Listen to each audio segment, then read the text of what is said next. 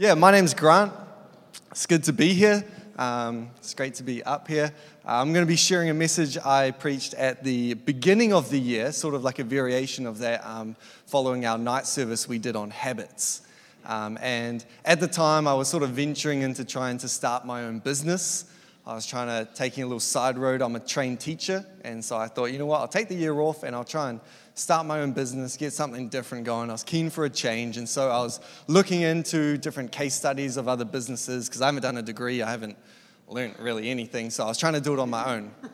So I was reading up on all these different things about branding yourself and having, your logo and your image and what they mean and why you choose certain types of colors and certain types of words to attract different people, and I don't know, didn't understand half of it, but I pretended I did and I fluked it until I made it.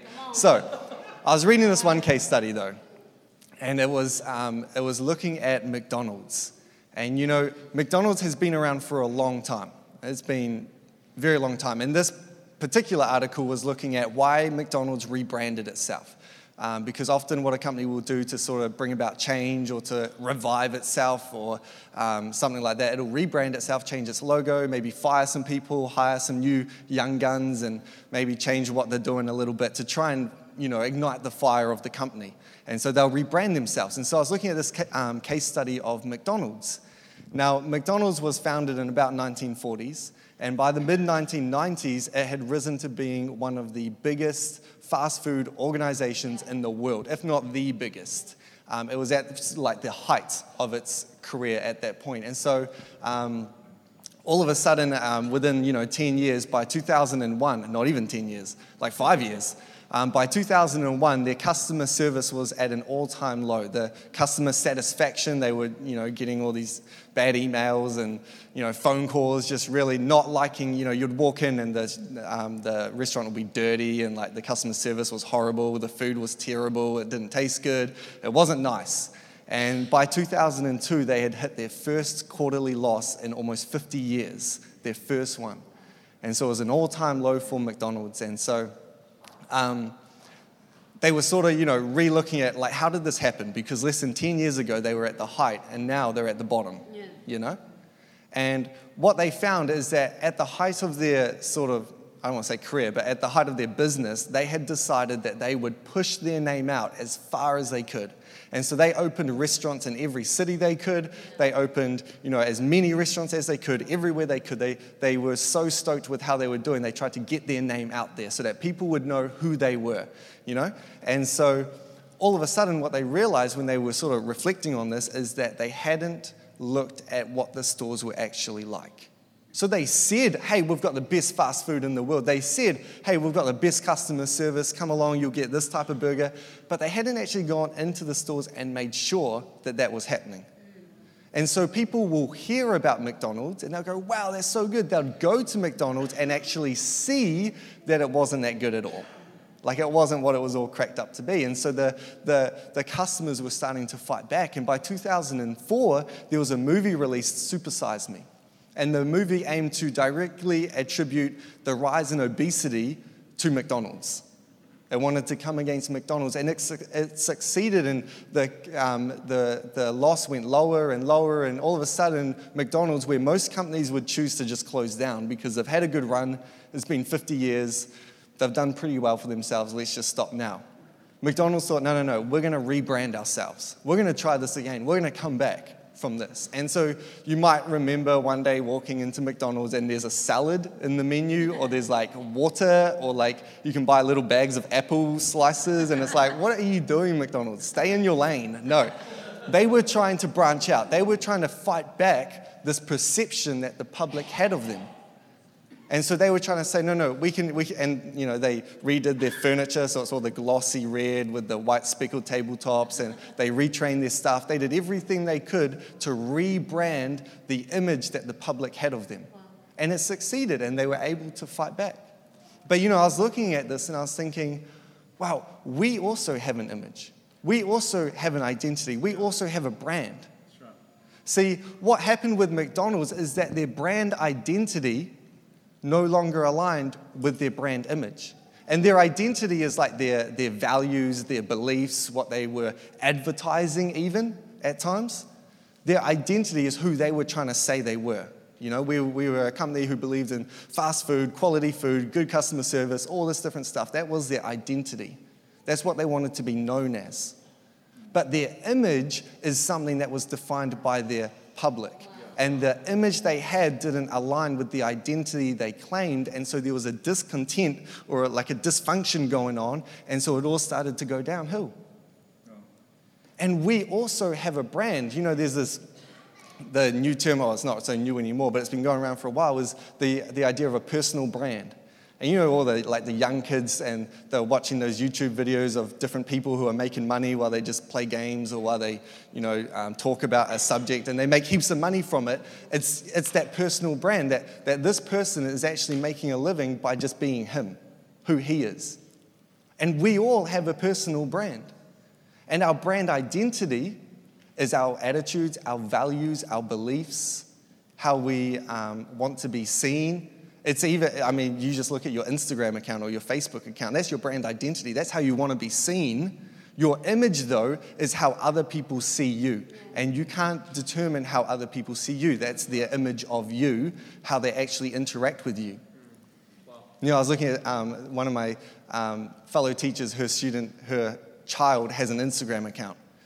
And it's like, it's got on it like, she's like 15. And, there's like a little description of who she is. And she's like, having the best life now, like public figure, like all this other stuff. And it's like, you're 15. Like, really? Or like these other ones, and they've got all these top quality photos. You know, those people who post like really uplifting stuff, like they're having an amazing, positive life. And that's their identity. And then you meet them, and it's like, you're actually a really sad person. Like, no offense, but like, that's your image. And so their image is what I'm seeing them, and their identity is what they're claiming. And if it's discontented, then there starts to be a fall. Wow. And I was reading this scripture, and I think Paul puts it so well in Galatians 6 verse 17. He says, "From now on, let no one cause me trouble, for I bear on my body the marks of Jesus." What he was saying there is that we all have a brand. And maybe you're here for the first time and you're like, what? I have a brand? You've got your own identity, and your identity might be defined by yourself. Some people have their identity defined by their parents. Some people leave their identity to be defined by other people.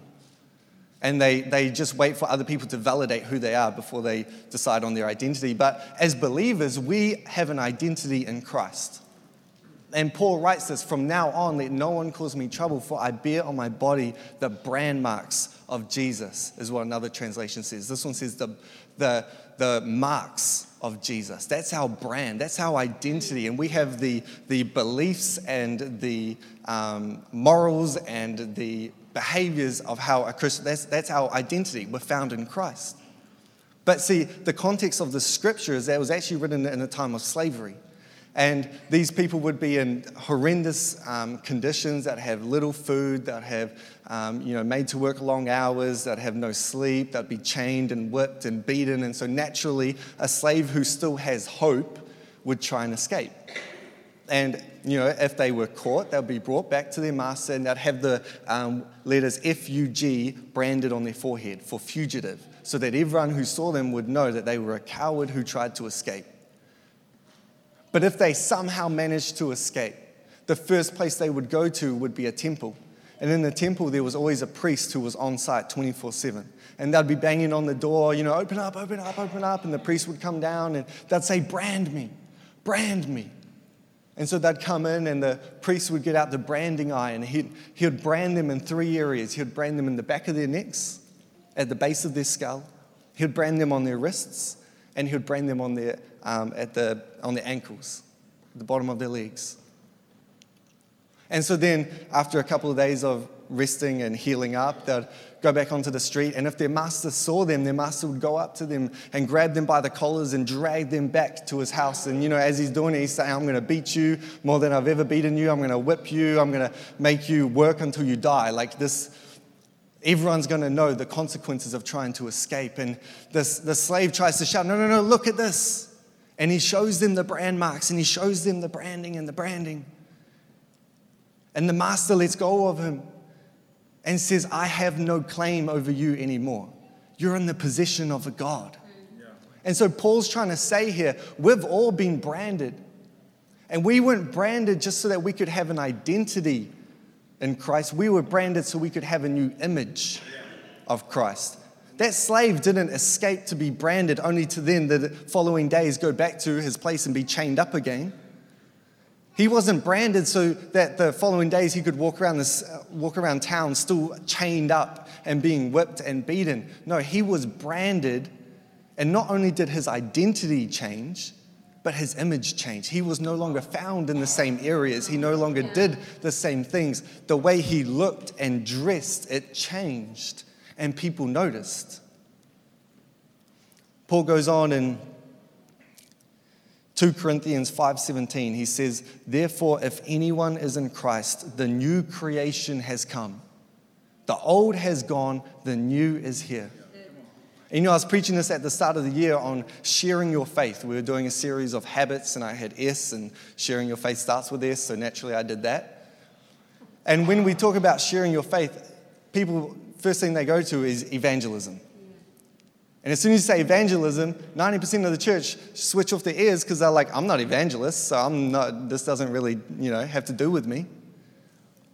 But as I was preparing the message, you start seeing this whole new idea that actually your image, the way you present yourself, how you behave and act, and the way people perceive you is a testimony of the identity you claim. Wow. Yeah, that's right. And so actually your image is sharing your faith. But the most worrying and saddest thing is that we have so many people, especially, I've been through university. I've seen so many people who claim to be Christian, but their image isn't aligned with their identity. Even in the workplace, I've done years in the workplace, and you see people who claim to grow up in the church, claim to still be going to church, claim to still be a professing Christian, and yet somehow the image they present is different to the identity they claim. It's almost as if you've separated the secular and the sacred. And what is sacred is done at church, and what is sacred is your identity. That's sacred, but what's secular is your image. And so you can have an identity in Christ, but an image of the world, and that's fine. The problem is that we are always sharing our faith. And so as I was preparing this message, you look at these people who have an image of the world, but profess to be Christian. So what testimony are they sharing? When people hear that they're a Christian, but then see that they act different, they act just like they do, and they drink around just like they do, then they're like, well, what's the point of being saved? What's the point of becoming a Christian? What's the point of a new identity if you have the same image that I have? There's this scripture in 1 Kings chapter 19, verse 16. It says, at this time, God is speaking to Elijah, and he commands him to do this simple but very powerful thing. He says, also anoint Jehu, son of Nimshi, king over Israel, and anoint Elisha, son of Shaphat, from Abel Meholah, to succeed you as prophet. And he's doing two things in that scripture. He's saying, hey, anoint this person as prophet, which is real good. We can hear, a prophet is someone who's in like a church community. They're in an area of believers, other people who believe similar things. And so we hear a lot of that, especially in today's time, anoint this person for ministry or for evangelism or to, something in church. But actually in that same scripture, God is saying, and also anoint Jehu to be king. And a king isn't found in church. A king is found out in the workplace. A king is found out in the work area, in the world. And so we can be anointed for church, and that's great, but we have also been appointed and anointed to go out into the workplace and be kings. And a king doesn't live like normal people live. I don't mean they've got heaps of money and they're super rich. No, I mean they act differently. Their very presence is different. They walk around different. They hold themselves differently. Why? Because they know they have an identity in something different.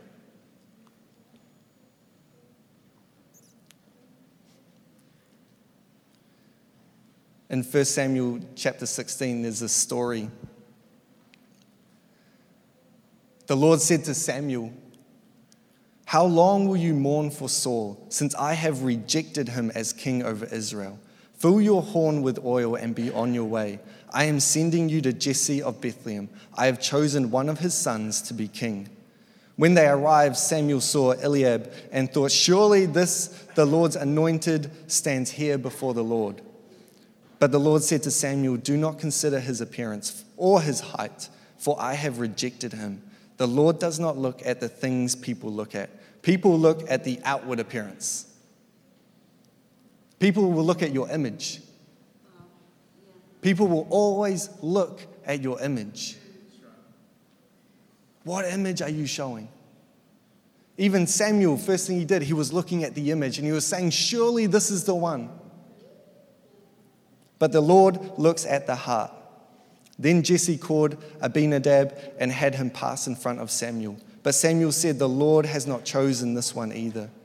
Jesse then had Shammah pass by, but Samuel said, "Nor has the Lord chosen this one." Jesse had 7 of his sons pass before Samuel, but Samuel said to him, "The Lord has not chosen these." So we asked Jesse, Are these all the sons you have?" "There is still the youngest," Jesse answered. "He is tending the sheep."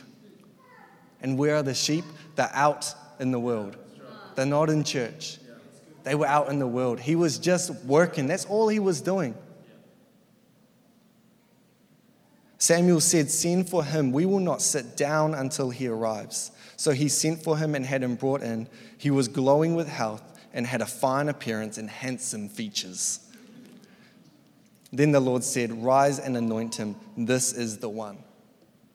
All he was doing was just doing his job. That's it. And we have a lot of crosses in the church. We have so many people who are anointed for ministry, but so few people who are anointed to be in the world. To just go about their business and do their job, but have an image that people can see their identity through. God's looking for some people who are good at work. Yeah, that's right. Like that's it, at doing your job. Whether it's stacking shelves or serving customers, whether it's building or accounting, God's looking for some people who can work as kings, who behave differently, who act differently, who talk differently. Maybe they aren't the populous people in their business. Sometimes you can't be popular and have an image of Christ. Sometimes you have to talk a certain way. Sometimes you can't dress like other people.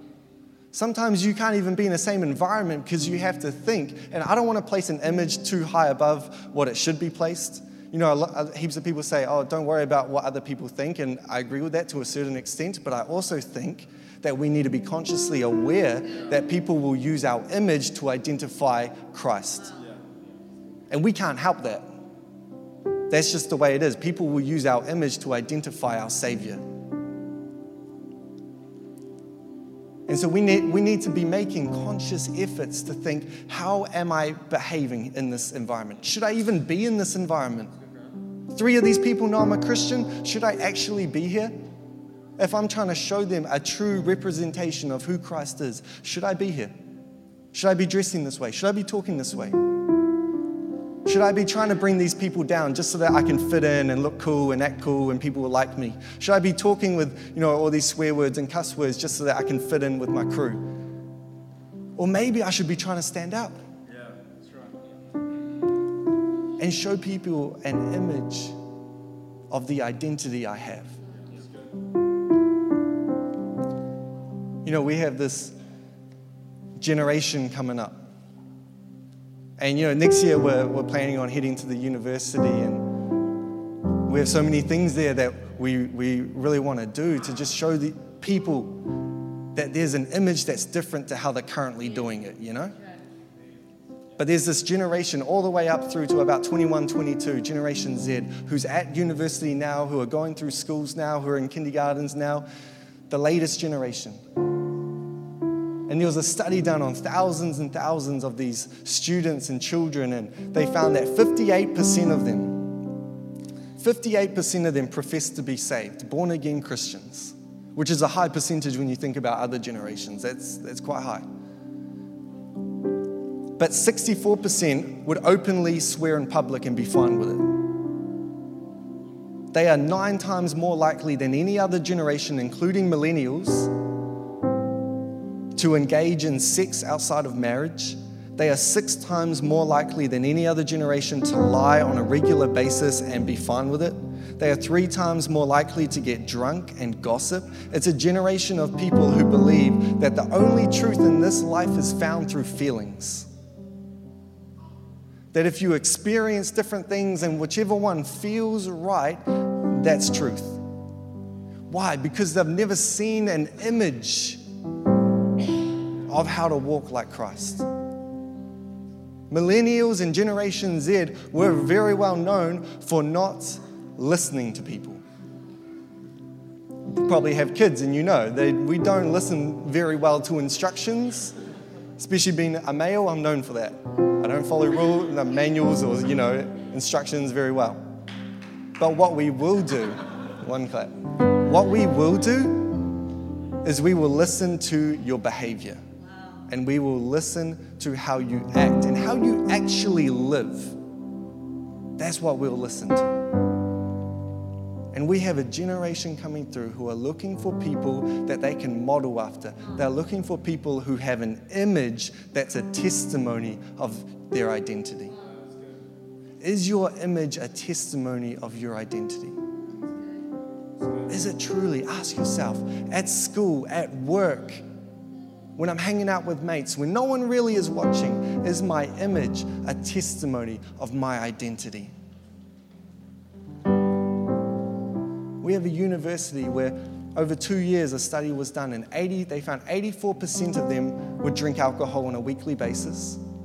Of that, half of the males in that study, half of the males would get drunk at least 2 times a week. 1/3 of the females would get drunk at least 2 times a week. That's the university just down there. How can we be an image? How can we be how can we be an image that's a testimony to our identity? What changes can we make so that we're truly showing people that there is actually a better way? We're not just saying it, we're not just reading scripture, but we're actually showing.